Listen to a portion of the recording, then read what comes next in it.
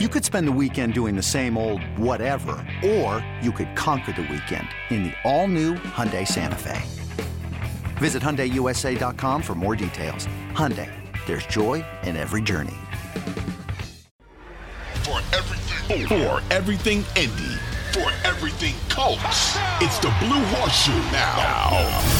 Here's your host, George Bremer and Ryan Hickey. And welcome back into another edition of the Blue Horseshoe Podcast. Ryan Hickey and George Bremer here with you, the Jaguars preview edition. And George, just like we thought before the season started, Week 6 against the Jaguars at home, you circle it as one of the most important games the Colts have played in recent time. And a game that, frankly, George, could really determine the true direction of where the Colts are going to go, either in the tank or maybe compete for the division. Yeah, and I feel like we say that every week because it feels that way every week. But eventually this division's going to stop giving out chances. I mean, they've been lucky so far because every time we've said that previously, it's been just as true. But then the rest of the division really hasn't taken advantage of their opportunities, and you end up back in this spot. Eventually, that's not going to be the case.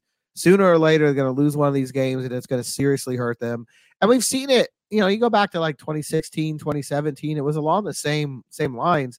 The Colts would win some ugly games early. They end up having a bad season overall, but they're in the division longer than they should be because of it. Eventually, it does catch up to you, and I feel like that's going to be, you know, it very well could be this week. I mean, for one thing, if they lose on Sunday, there's no chance of a winning record in the division, and it's hard to imagine winning the division without doing that. Even when things are as you know, messy as they are, if you have a losing record in the division, it's hard to imagine finishing in first place. And so it's another, feels like another must-win game. It feels like another turning point for this season, but it honestly every week kind of feels like that anymore.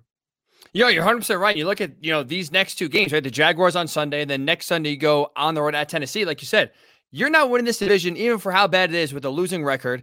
And it's just imperative to where these next two games, especially if you include the Titans game in this as well, is going to determine whether Colts are truly, contenders for the division. Or like I said, we're going to turn into a college football podcast because we'll still be soon scouting, whether it's CJ Stroud, Bryce Young, and start scouting some college quarterbacks. So a big one, to say the least, here as the Jaguars do come to Indy. We will have Marcel Robinson of the Jagsaw podcast to join us back in week 2. He will hop aboard to kind of preview this game and talk about the Jaguars, where, weirdly enough to say, George, they're coming off a bad loss. The first thing you really say that the Jaguars suffered a bad loss in a few years. That's what happened when they lost at home to the Texans last Sunday. So again, the division just continues to make no sense whatsoever. Me and George will try to get our second pick of the year, right? The only one we've gotten so far was week 2. This Jaguars game, we both predicted the Jags would win. That's the only one we have gotten right so far. So maybe we'll see if we can get this one right here in week number 6.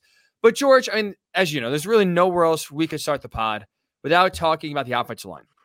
So I want to ask you this question, because you just highlighted the importance of this game for the Colts in needing it and needing to win to have a chance at the division. What would you rather have happen if I gave you two options here for how Sunday plays out?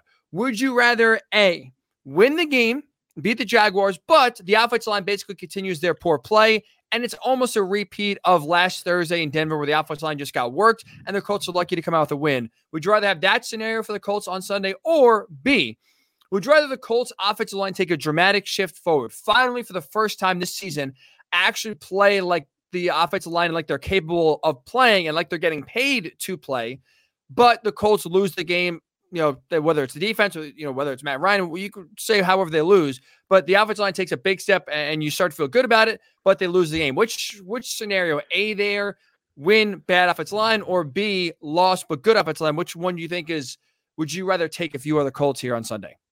I mean, B would obviously give you a much better feeling about the season moving forward, because you need to see that at some point. You need to see this offensive line look like a viable unit so that you have any optimism, any hope, for the following week. But I think they're in such a must-win situation this week that I don't, even if it's 12-9 again, they need it. However it comes, I think they've got to find a way to win this game. And I think it's interesting to me is, in the years past, you've always talked about, well, Jacksonville's going to try to drag the game down into the mud. That's kind of what they've done, slow the game down, make it ugly, and then hope something goes their way. Now I think it's probably the Colts trying to do that. They're the ones that maybe don't have the firepower on, to match up with Jacksonville. The Colts are the ones that need to ugly it up and find a way to win no matter what. But obviously the offensive line needs to take a step forward. That's the most important element for this team. But I think on Sunday, they just, it's Al Davis. Just win, baby. Just win, baby. The Colts did that on Thursday for sure. I will go B. I will sacrifice the win to see some offensive line growth, and here's why. I'm already, we've talked about this before. The Colts, in terms of actually contending for a championship this year, they are long gone. That horse is long left the stable. So, sure, you can win the division, get a home playoff game, but realistically, this team is nowhere near playoff caliber.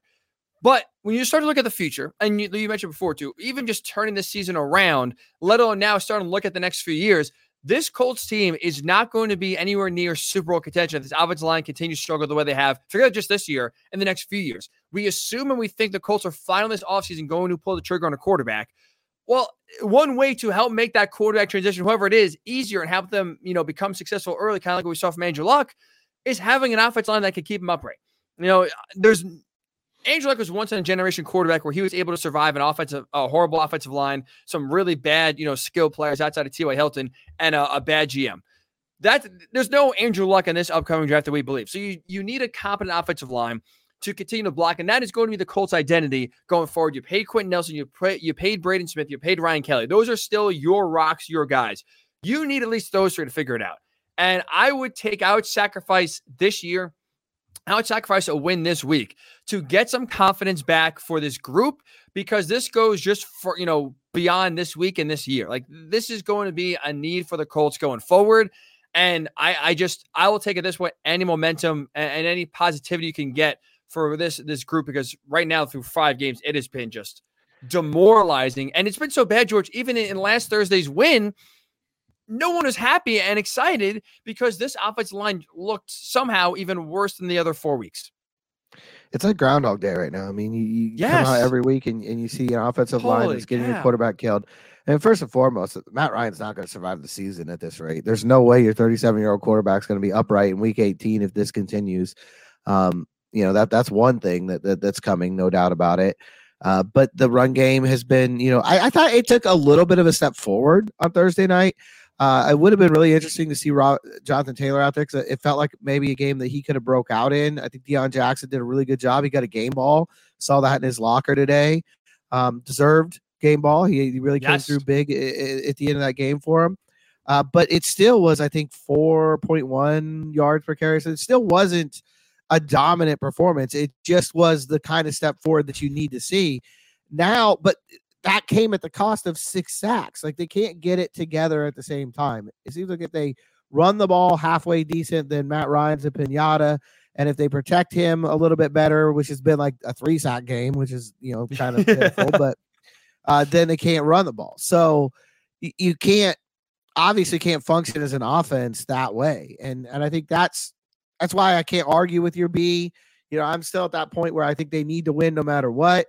But this offensive line needs to show some signs of life, because until that happens, it's going to be really hard to feel like you're optimistic going into any week for this team.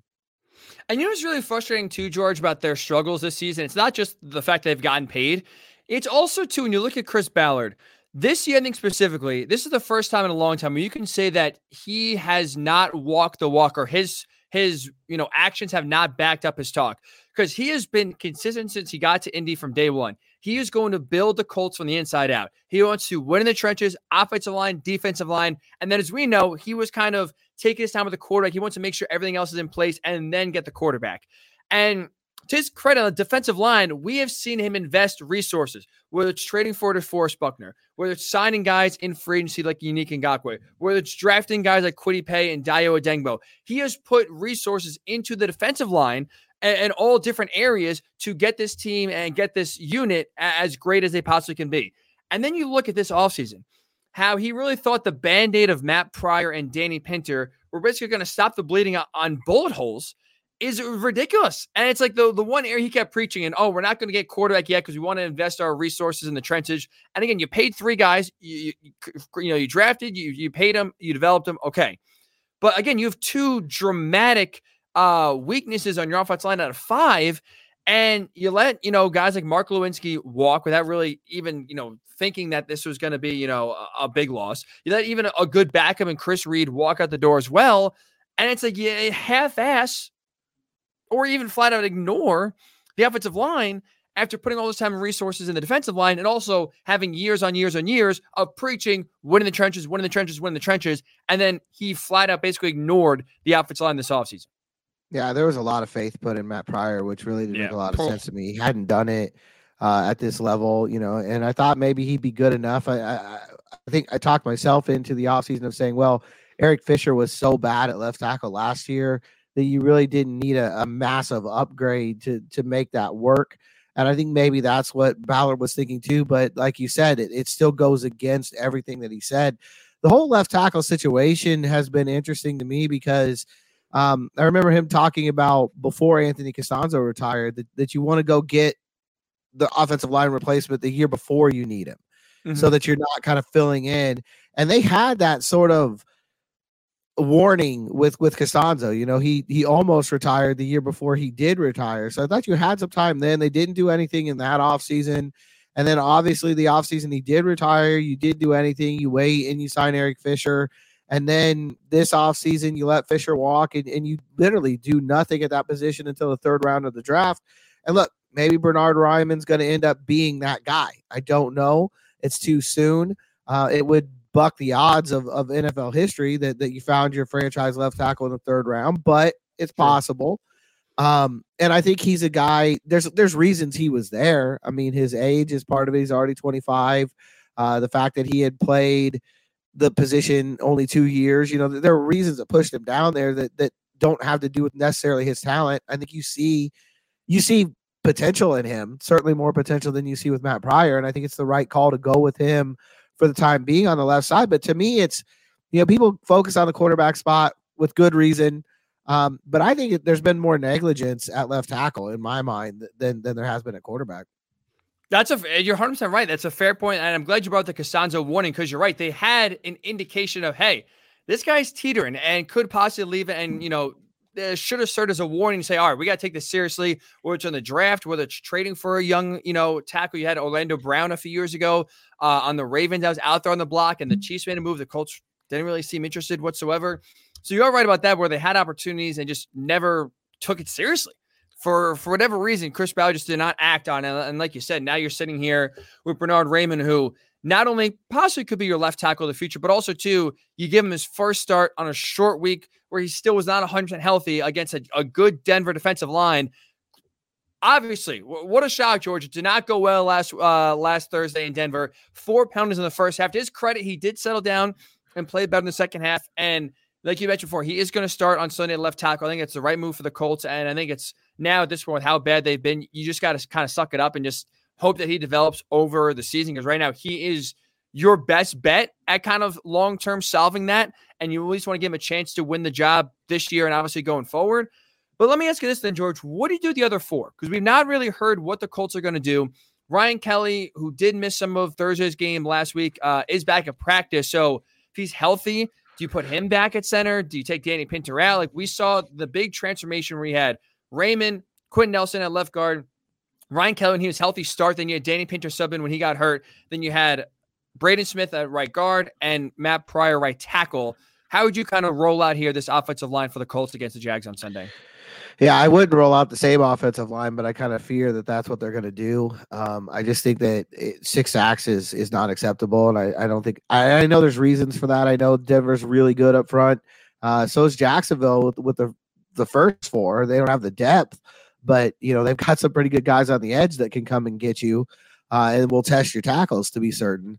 I personally, I think that they want to stick with that interior. It sounds like, just from the way that they were talking, they like the idea of having Nelson, Kelly, and Smith in the middle there, giving Matt Ryan that pocket theoretically where he can step up and maybe, maybe that gives you some push in the running game as well. If they do that, I think it's time to try Dennis Kelly at right tackle. That would be my feeling. I don't understand why he's not playing. He kind of expressed that himself on Twitter with a response to a tweet this week. I feel like Dennis Kelly is a guy who has done it in this league more than probably any of the other people that we're talking about switching in there. Whether he's at right guard and Braden Smith's at right tackle, or whether Smith's at right guard and Dennis Kelly's at right tackle, that would be the combination I would go with on the right side. I don't have any indication that's what they're doing, but that would be, if they want my 2 cents, that would be my move. I like that a lot because Matt Pryor has played his way bare minimum out of the tackle job. Left tackle, right tackle, he has clearly shown you he has to be, and if he has to play, it needs to be on the interior. And like you mentioned, I get what Frank Reich and Chris Strausser were thinking last week, where you think, okay, we want to at least shore up the middle to where if there is going to be pressure, at least have it outside, and maybe whether it's Ryman and Pryor, they can just kind of drive him around Matt Ryan, but keep that interior pocket clean. And that's why you went Nelson, Kelly, and Braden Smith on the inside. But look, Braden Smith clearly is earned the right tackle job. He's played really well there. I like what you said, whether it's Dennis Kelly, right tackle, right guard, I think that has to be a move that's made. You have enough time right now with a regular week of practice to implement him playing. But that, or I would ask and see, I know he's coming off injury, so maybe a little tough. Ryan Kelly at guard. Would you consider it? Would you put him at right guard? You play Danny Pinter, and then you put, Braden Smith back at right tackle. I think that has to be under consideration. I don't know how realistic it is, to be honest.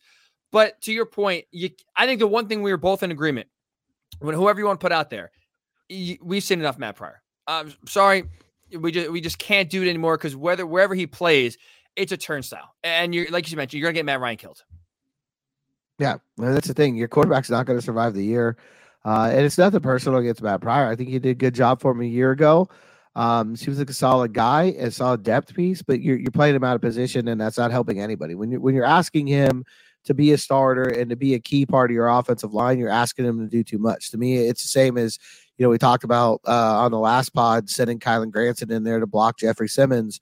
It's the same thing. If you're going to keep Matt Pryor out there on the edge, you're asking him to do something that he's not able to do, and it's hurting the football team. So we'll see what happens. It would not surprise me if they roll back that same line, or if maybe we see the return of Will Fries at right guard.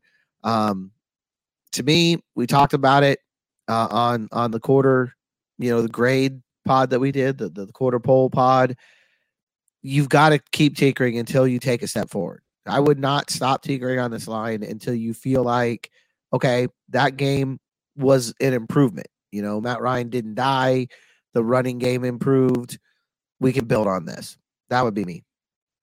And to your point too, I think right now, especially when you look at this team, and they're going to at least I think the long term makes sense to put Ryman at left tackle.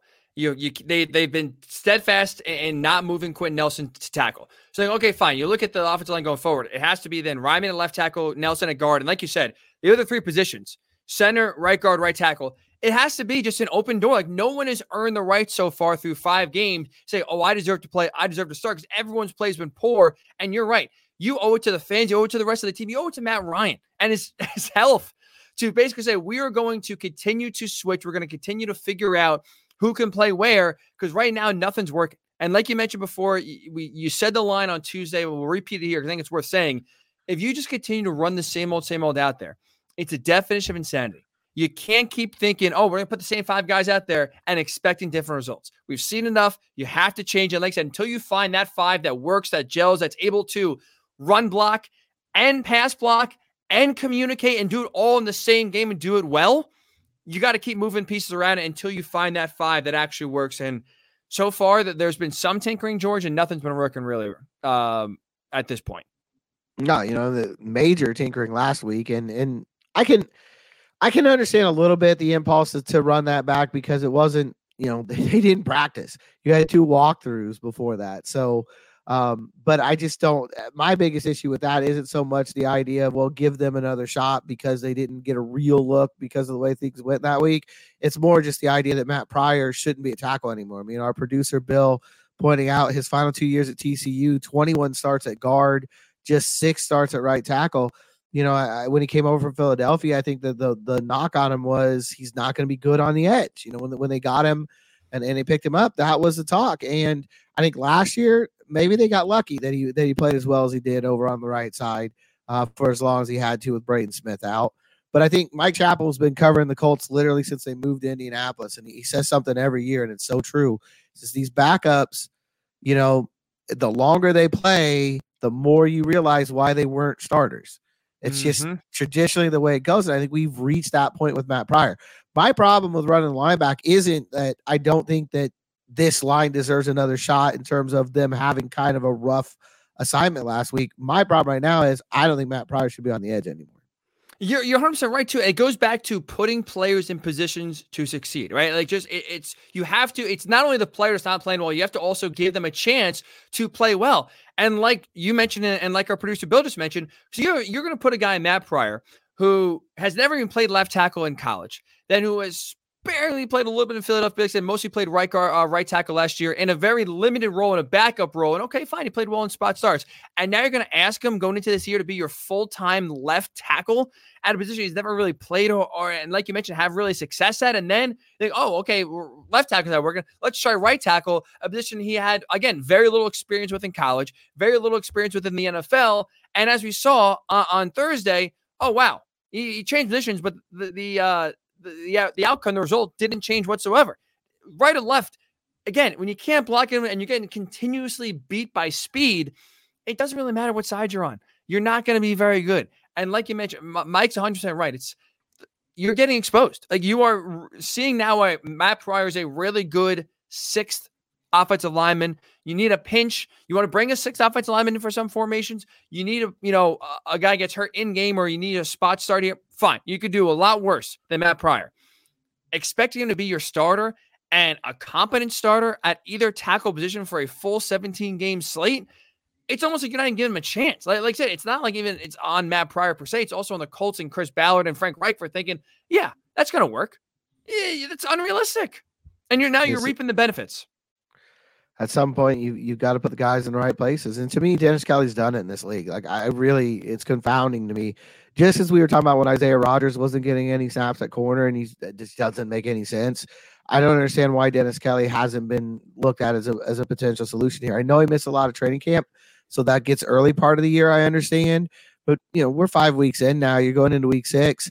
This is a guy who's played at a high level and played, as they like to say, winning football in this league. He's even got a brief history, but he was with Frank Reich for a minute in Philadelphia. So that to me is a mystery. I think Dennis Kelly deserves to be somewhere on the line. Give him a shot. At least he's done it before. Can't be any worse, George. Can't be any worse. Because also, too, this Colts offensive line, we've talked about not giving Matt Ryan time and not opening up any holes in the run game. A big issue, too, that this Colts offensive line is strictly, responsible for is that this third down offense for the Colts is horrendous. And it's in large part because on first and second down, they're not doing jack. Whether it's running the ball, whether it's throwing the ball, this offense has become very predictable. And we've talked about it on the pod a few weeks ago.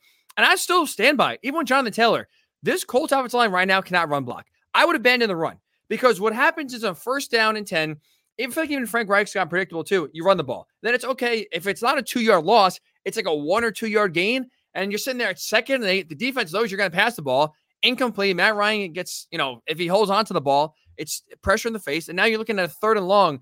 The Athletic had this stat, and it highlights and underscores why this Colts offense has been so anemic and why they've, forget about scoring points, why they've barely been able to put just 2 first downs together. The Colts have faced 69 so far third downs this season. 33 out of the 69 have been third and long. 3rd and 7 or longer. That's 48%. So basically, half the time the Colts get to third down, they're third and long, and that's tough enough as it is to convert. You're not getting many first downs when you're constantly facing 3rd and 8, 3rd and 10, 3rd and 13, because you can't open up any running lanes to get the Jonathan Taylor going, and you can't get Matt Ryan time to throw the ball. It's absurd, and this is why, again, the Colts are dead last in scoring offense.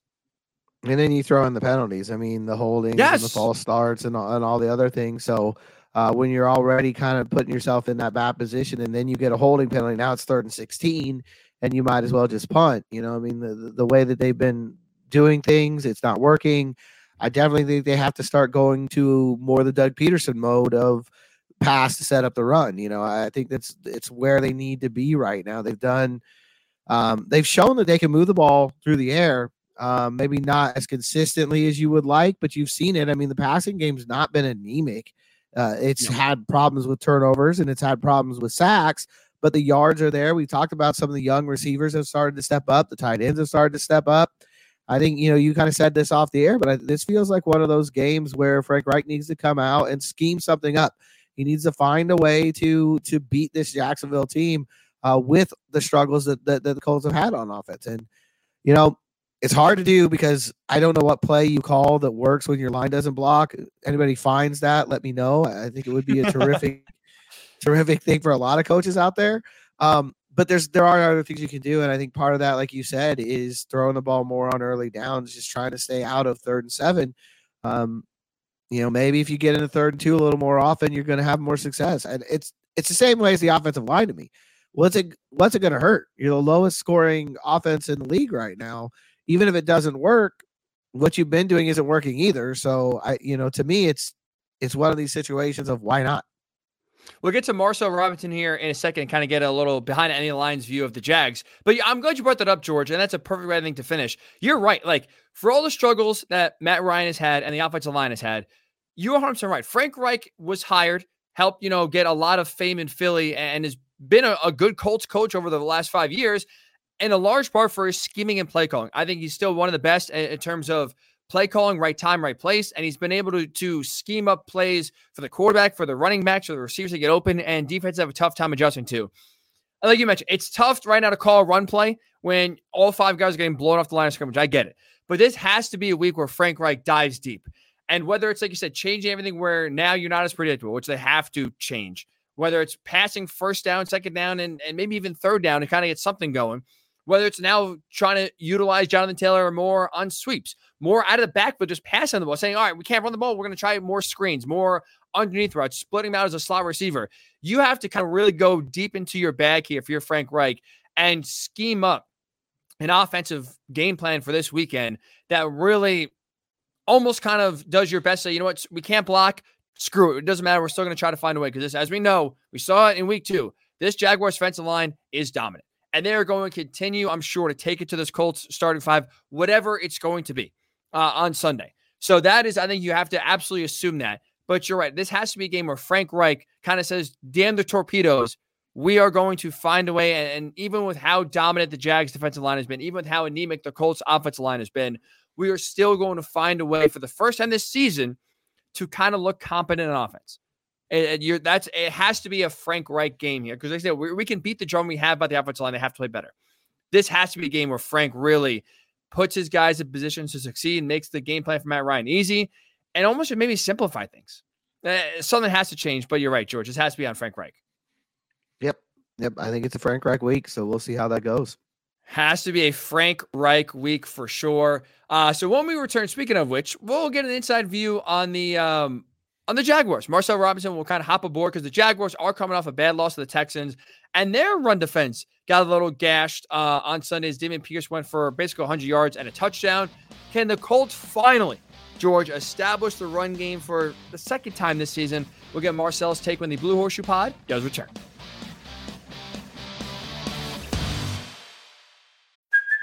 Hey, it's Kaylee Cuoco for Priceline. Ready to go to your happy place for a happy price? Well, why didn't you say so? Just download the Priceline app right now and save up to 60% on hotels. So whether it's Cousin Kevin's Kazoo Concert in Kansas City, go Kevin, or Becky's Bachelorette Bash in Bermuda, you never have to miss a trip ever again. So download the Priceline app today. Your savings are waiting. Go to your happy place for a happy price. Go to your happy price, Priceline. All right, Colts fans, time to go behind enemy lines with a very familiar voice, Marcel Robinson of the Jagsaw podcast, the first recurring guest of the Blue Horseshoe Pod. So first of all, Marcel, welcome back. Appreciate you coming on back. And I'll be honest, myself and George are both, at least I'll speak for myself, I was apprehensive about asking you to come back on the pod. I'm a little superstitious. We know the last time we had John, it was just an absolute drubbing. Jag just took the Colts to the woodshed, 24-0 in week number 2. But George made a great point. We can't even blame Marcel for that loss because that game for the Jaguars was a free space. You know, it's like water is wet, the Pope is Catholic, and the Jaguars beat the Colts in Jacksonville every single time. So we thought, you know what, it's nothing to do with Marcel. We got to bring him back on here. So thanks so much for joining us again here. Absolutely. It's my pleasure, you guys. We hopefully for the Jaguars' sake that after this podcast we can finally get another win because it's tough sledding down here in Jacksonville these days. That's where I want to start, Marcel. It's a weird question to ask. I feel like I haven't asked this to like anyone with the Jaguars in like 5 years. But coming off that loss to the Texans, this feels like the first time in a long time you could say that the Jaguars lost a game in which they should have won. What's kind of the mood around the team so far this week? Is there kind of a disappointment or a hangover so far coming off of that ugly loss to the Texans? Yeah, I mean, to be honest, it doesn't seem that way just because, these guys are professionals. So the whole mindset of, it's one game, put in the rearview mirror and get on to the next week because, you have to focus on the next opponent, not your last opponent. But I think there's definitely some disappointment there just because, I mean, like you said, this is a game that for the first time in a long time, the Jaguars were supposed to win. This is one of the first losses that the Jaguars have had that is a disappointing loss. And just because the Texas team, and even myself included, across the board, if you compare these two rosters, and even the coaching staff, it's just the Jaguars check the boxes as the better, team in every single statistical category and every single, roster spot against the Texans. And to lose a game like that, especially to go out there and only score 6 points after you're coming off losing to, the only undefeated team in the NFL and the Philadelphia Eagles and still playing tough and only losing by 8 points despite having all those turnovers. The vibe was still pretty high, but after going out there and losing to the Texans for the ninth straight time in a row, it's just, post game in that locker room, it was just, a bad scene. Everybody was angry and disappointed, as they should be, because that's, that if you want to be a good team, as everyone has said the Jaguars are, and themselves included, those are the games that you have to win. And so it's kind of like a back to the drawing board. And, they won't say it, but there's definitely a little bit more pressure to win this game, not just because it's a divisional game against the Colts, but also because you don't want to lose 3-0. Good teams don't lose 3 games in a row. Marcel, you kind of alluded to it a little bit, but, the Jaguars have been moving the ball still really well. I think the offense has been putting up yards. Turnovers of late have really hurt this team. Is it more a self-inflicted wound, or is it more things that defenses are doing to kind of cause those takeaways? It's tough to say. If from the outside looking in, from my vantage point, I would say they're self-inflicted simply because, I've seen what this team can do, right? I've seen them in all of their games. I've seen all their practices. I've seen them in training camp. So knowing what they're capable of doing is something that I would say that I'm pretty familiar with. Now, anytime in the NFL, you have to credit the other team. They get paid too, to play football. And you got to credit the Texans for what they did. But truthfully, in that game versus the Texans, they didn't really do anything spectacular. Lovie Smith coach team is they're very disciplined. They essentially, to take a turn from soccer, they pretty much just parked the bus. They played very conservative football and said, look, we're going to take what they give us. We're just not going to make any mistakes. We're going to wait for them to make one. And the Jaguars made all the mistakes. This is an offense that had been clicking and on all cylinders for, all season long, essentially. And then to go out there and just sputter, a lot of them definitely are self-inflicted wounds. The lack of running game for sure is a problem. And, it all comes back to the quarterback. Trevor Lawrence has not been playing good football over these past few weeks. We look at, the Philly game and all the fumbles that he had. And, of course, a lot of that's attributed to the weather and other conditions. But, some of the mistakes he's been making, some of the missed throws and the missed reads that he's been having, it's just simply him, just not playing well. We had, down on the goal line, you're in the red zone. You can't throw an interception when you have the ability to either check it down or walk, for the first time, live to fight another day. And that's something that he talked about, this week. It's just, you got to learn how to, every play doesn't have to be the great play. Like, you're a good player, you're a great player, you make the great play, but you got to know how to take what the defense gives you and make the right play. And I think, it all comes back to that. And look, I mean, it's the NFL. When the quarterback plays great, you win a lot of football games. When the quarterback does not play great, you lose football games. That's just how it goes. You just kind of mentioned too, Marcel, about the turnovers and Trevor Lawrence, having some issues, especially recently, with keeping the ball secure. We saw the first time these two teams met up back in week 2, just one game under Doug Peterson. So there's still a very limited sample size of what Trevor Lawrence was with, let's say, a competent head coach for the first time in his career. Now 5 games so far under his belt. How would you characterize, year 2 so far for Trevor Lawrence? I think it's still a learning process. I mean, because of last year, I'm not one to say that, last year was a throwaway because of just all the turmoil that was going on here. And trust me, there was definitely a lot to be, your welcome to the NFL is not supposed to be that, on and off the field. That's for sure. But I think in year 2, obviously with Doug Peterson, like we have to remember Trevor Lawrence is still a young guy. I think we're kind of spoiled when we see guys like Patrick Mahomes and Josh Allen. They come in here and that pivotal year 2 is what they call them. In year 2, Patrick Mahomes Super Bowl. Josh Allen looks like he's well on his way to getting one himself. And I think that just we sort of have to understand that this is still all new for Trevor. He's learning new things, and I think he's still seeing some things that he's probably never seen before, and just kind of learning how to be a quarterback in the NFL. When he was at Clemson, and he was at Cartersville High School, he's always been just great. Like there's been very little adversity, in terms of on the field. So, I would characterize it as a work in progress. I think it's still important that we have to realize to be patient with him. This is a new system from him, new offensive coordinator, coaches, and everything. But I think in Jacksonville, it's just because of the way it's been for so long, the whole be patient mantra doesn't sit well, just because we've been patient. We've been waiting. And, so every mistake and every, what looks like a setback is sort of magnified. But I still think that Trevor and Doug is still a good combination. And I still think it'll work. It's just a matter of, working out the kinks and getting this thing rolling. You mentioned the run game earlier and the struggles that have happened there. If there was one kind of knock on Doug Peterson in Philadelphia, is that sometimes he gives up on that run game a little too soon. You've obviously got good backs there in Jacksonville. Is it been more play calling right now, or is there a problem with the offensive line? What do you think the biggest issue is in the run game right now? I mean, the run game, I think it might be a combination of both. I mean, the offensive line has been playing pretty well if you take in, the entire body of work of the season. Last week wasn't very great.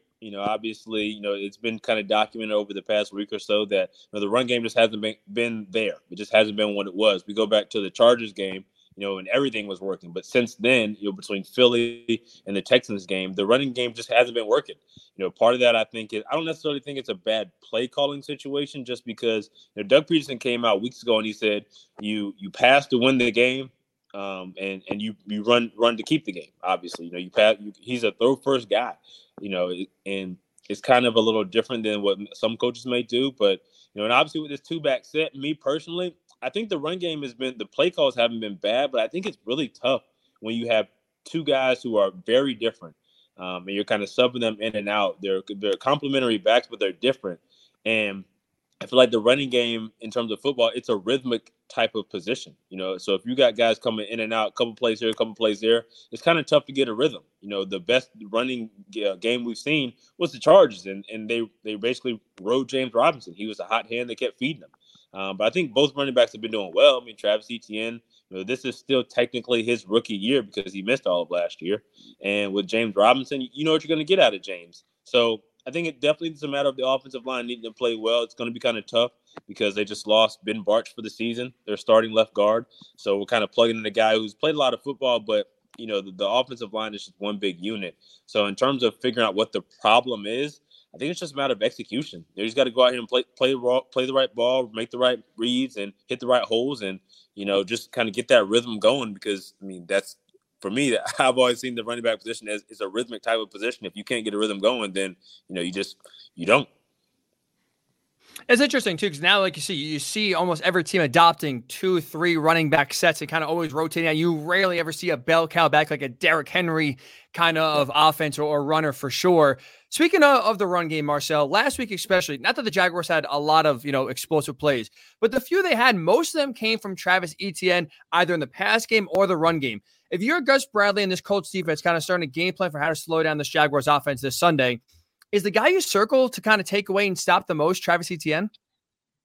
I think if you have to pick one, I think Travis is probably the guy, not just but really for the main reason is just because he's probably between the two, him and James Robinson, he's probably the guy you're more afraid of to be that potential home run hitter. We saw last week versus the Texans that he was one shoestring tackle away from going 94 yards. That tackle ended up being just, a moderate 10 to 15. So I think if you're talking about who you're more afraid of, probably Travis Etienne for that reason. But, I think James Robinson has done enough in this league to prove that if you discount him or you don't worry about him, he'll make you pay.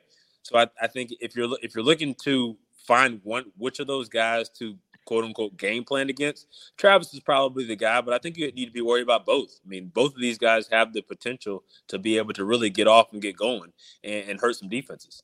What about receiver? Like, would you include ETN like as the number one guy, including receivers like Christian Kirk and tight ends like Evan Ingram? Like, in the overall offense, not just running backs.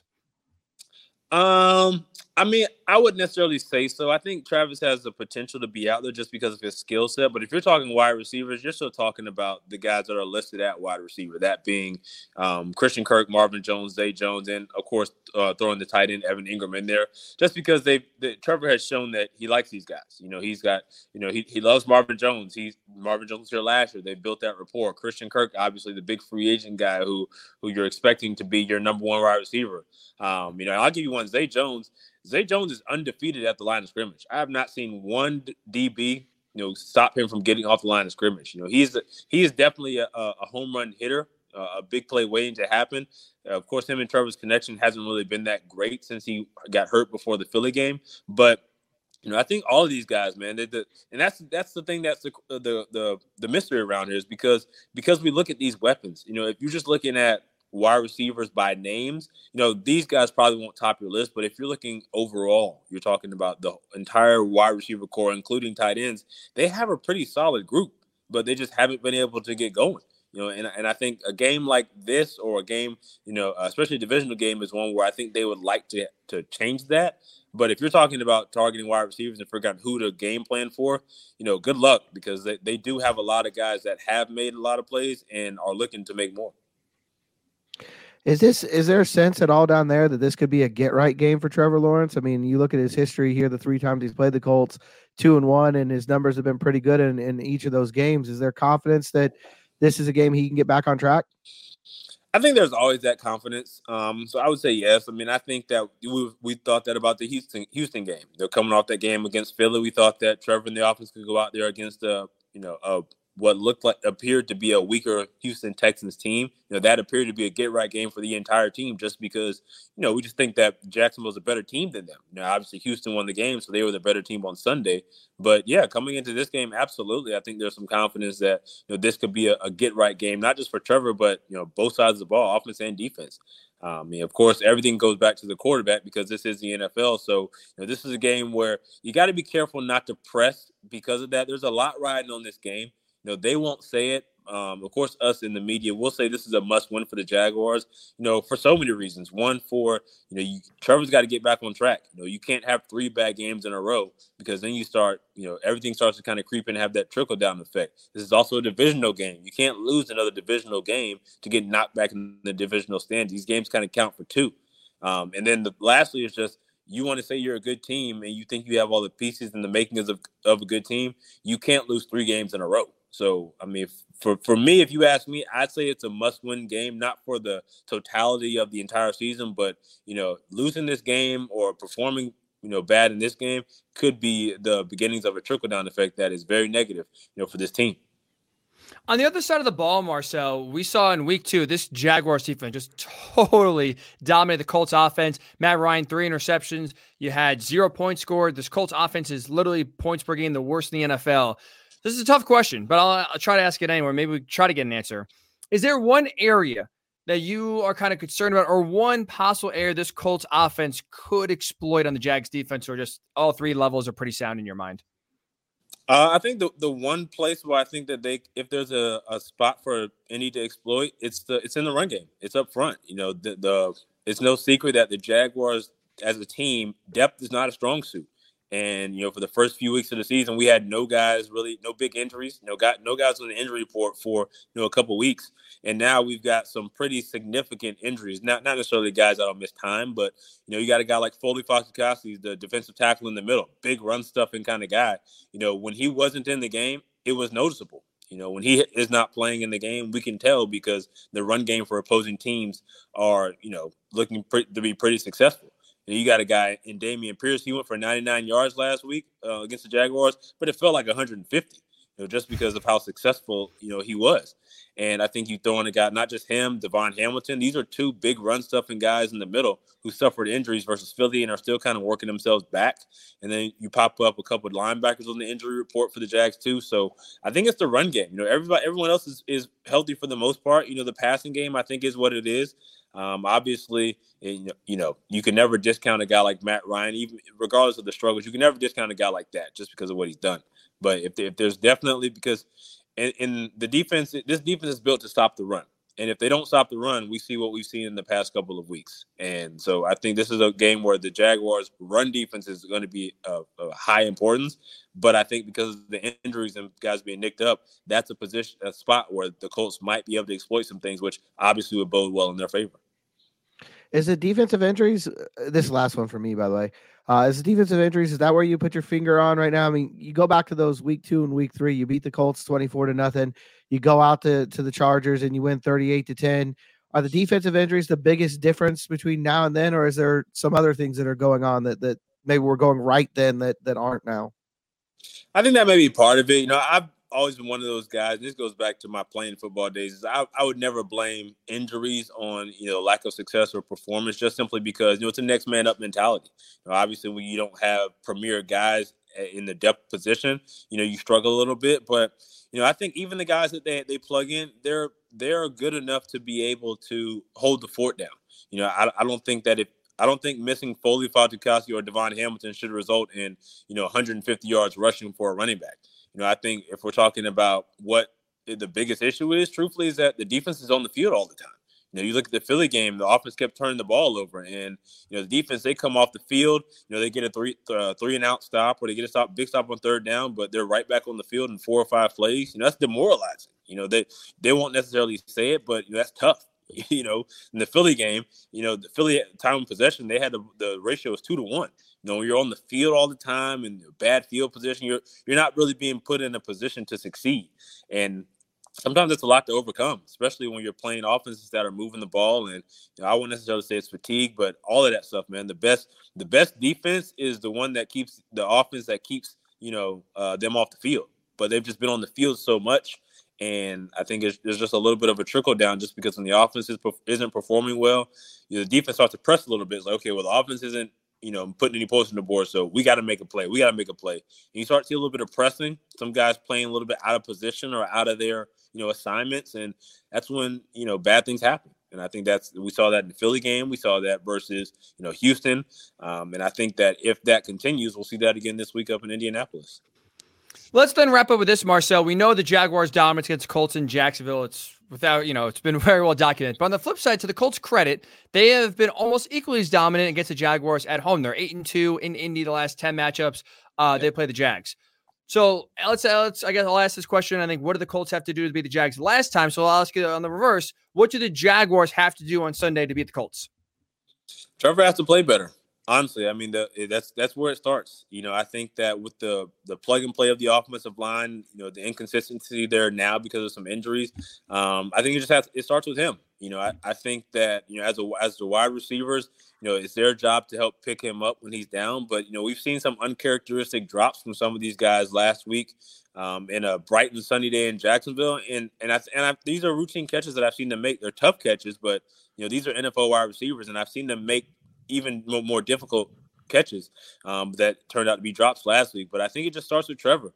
If he plays better than he's played the last 2 weeks, then there's no limit to what this offense can do. We've seen it. We know what it is. And when he plays bad, everything plays bad. It's the NFL. It starts with the quarterback. So for the Jaguars to win this game, it's all about, what they do on offense. I think the defense is going to come out there. Do I think the defense is going to have a similar outing against the Colts offense? I think they can. I mean, I think it'd be tough to replicate that, but the offense has got to play better. And it starts, with number 16. Marcel, thanks so much for giving us a few minutes here. Colts fans, you want to go even deeper behind enemy lines, make sure you check out the Jagsaw podcast. Marcel does a tremendous job hosting that. Enjoy Indy on Sunday. Enjoy the game. Thanks so much for giving us a few minutes and becoming the first recurring guest of the Blue Horseshoe Pod. Absolutely. Appreciate you having me, guys. I'm looking forward to an away game that is not cold and windy or wet.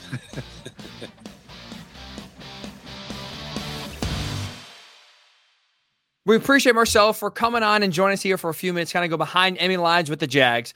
George, that was really interesting because this is an interesting time game for the Colts, right? We saw in week 2, the Jags like a world beaters, and they go the next week and beat the Chargers. Like, oh man, Jags are legit. Now they lost 2 in a row. And Marcel just pointed out too, this is a game where coming on in, the Jags, especially on the interior, are dealing with injuries, are kind of be coming in banged up. I know the Colts, we just highlighted every single pod, basically every single week now, how bad this offensive line is, how they just look hopeless and just can't get it together.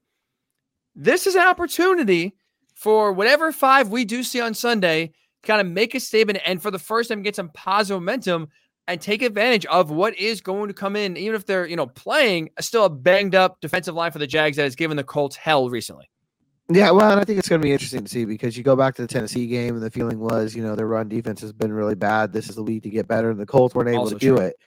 But then you go to the Denver game, and it was the same situation. The run defense was the one area that you could probably get that team. They're a really good defense, but the one place they struggled was against the run, and you did see some movement for it. It took a long time for it to happen, but by the end of that game, you did see the run game, move forward for the Colts. So can you do it again now against Jacksonville? Can you take another step forward and have your best running day since that opener in Houston?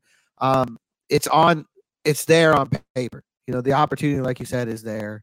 And the Colts have let too many of these opportunities pass. I think it's time to take advantage of one. I'm glad you brought up Tennessee because I want to buy in. And like I said, there were some positive signs in Denver, albeit small. But like I said, Deion Jackson especially had some nice runs. And it's like, okay, there's, Philip Lindsay too, where you start to see a little bit of holes forming. And there was a little bit, not consistent, but it was a little bit of a push, especially late in the game.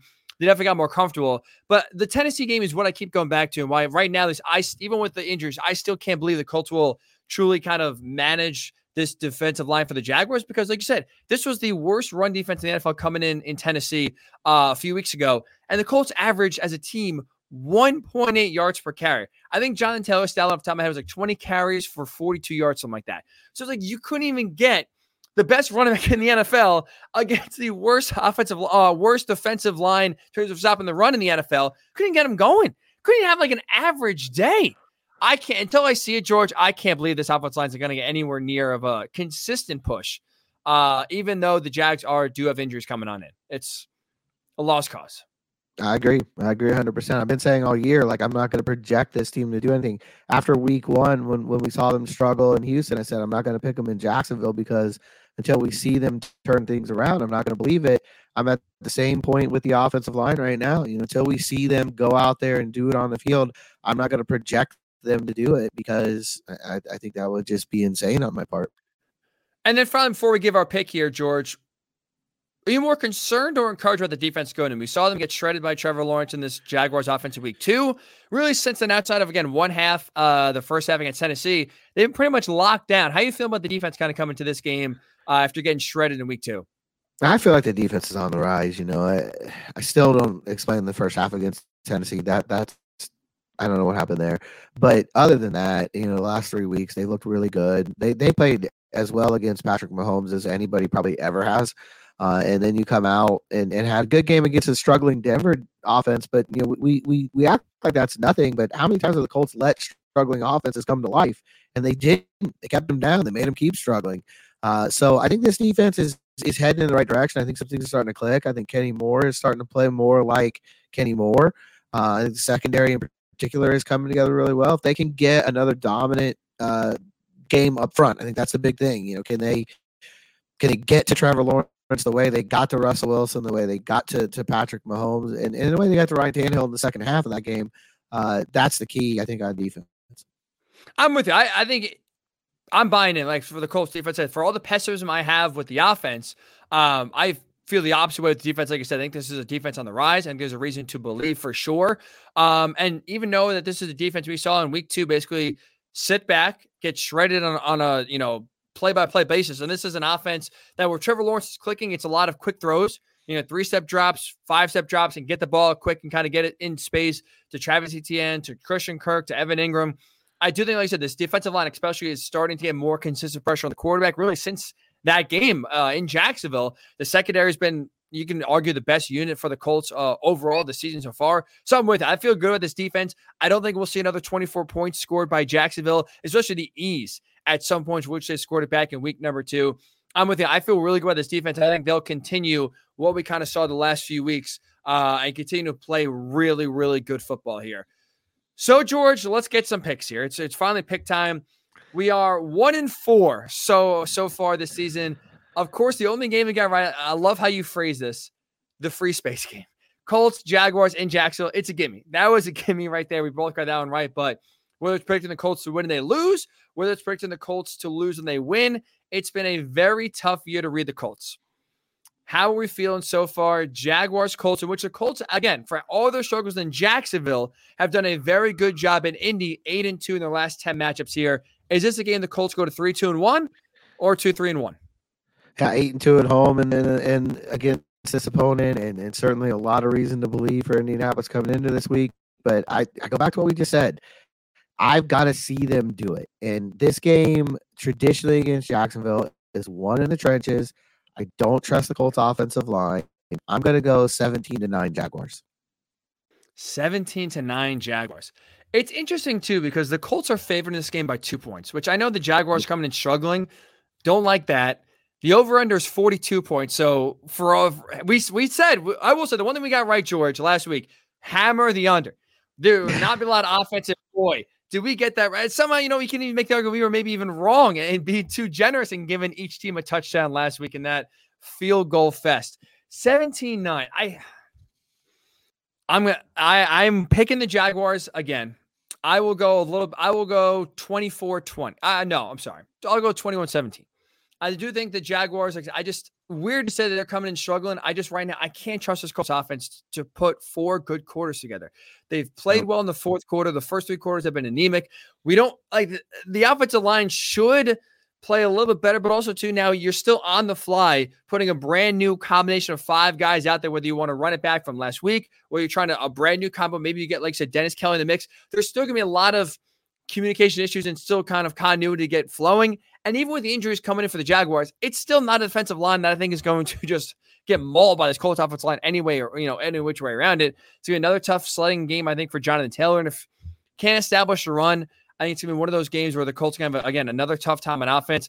Be a little bit, we're talking about 17 points here. So I guess that's one of the best offensive outputs for the Colts all season. So there's something there. You want to, be an eternal optimist. But boy, I think the optimism is we're 1-4. So, we're both picking the Jag. So, hey, maybe it means another Colts win. That's true. We'll see. That means if you are a better listener to this, hammer the Colts. Because boy, oh boy, like I said, have we not been picking winners? And the under. I would stick with the under to every Colts game until further notice. Yes, unless the Jags hang 41 by themselves, it seems like this is going to be another game where points are going to be hard to come by. So we're both on the Jags in a low-scoring game. I'll go 21-17. Jacksonville, you're saying 13-9? 17-9. Jaguars? 17-9, excuse me. Jaguars, yep. Either way, I'm going to give Trevor Lawrence his 2 touchdowns. It feels like that's what he gets. 2 touchdowns against the Colts. I'm going to give him his 2 touchdowns. Automatic. Oh boy. So fingers crossed here we are wrong, but like I said, the Colts still are not giving you any reason to believe. We will be back on Sunday to break down whatever happens in week 6 here. A pivotal week 6 game in which the Colts, again, for how bad they've been, the division right there in front of them, and you have this game against the Jaguars, next week against the Titans. It's there in front of the Colts. They want to take it to kind of turn the season around and erase what has been so far a dreadful start to the season. But I think there's right now at least a reason to believe that what we've seen through the first 5 weeks will carry into week number 6. So again, make sure you check us out here wherever you get your podcasts. Check out the Blue Horseshoe Pod. We will be back again on Sunday night to react to that Colts game. In between, if you want to hear our thoughts on Twitter during the game, you can check them out at GM Bremer. George will be live at the game. You can check me out at Ryan_Hickey and the number 3. Enjoy the game on Sunday. Hopefully there's something to kind of get happy about, even if it's just 1 touchdown. Hey, at this point, George, we'll take 1 touchdown. 1 offensive touchdown. Sign me up. It would only be the 7th of the season, so those have been rare. Treasure it, all right? Take that touchdown, put it in the highlight reel, and just kind of rewatch it over and over again, because like I said, there's not many so far we have seen. Enjoy the game, and we'll talk to you on Sunday night after the Colts game, right here on the Blue Horseshoe Podcast.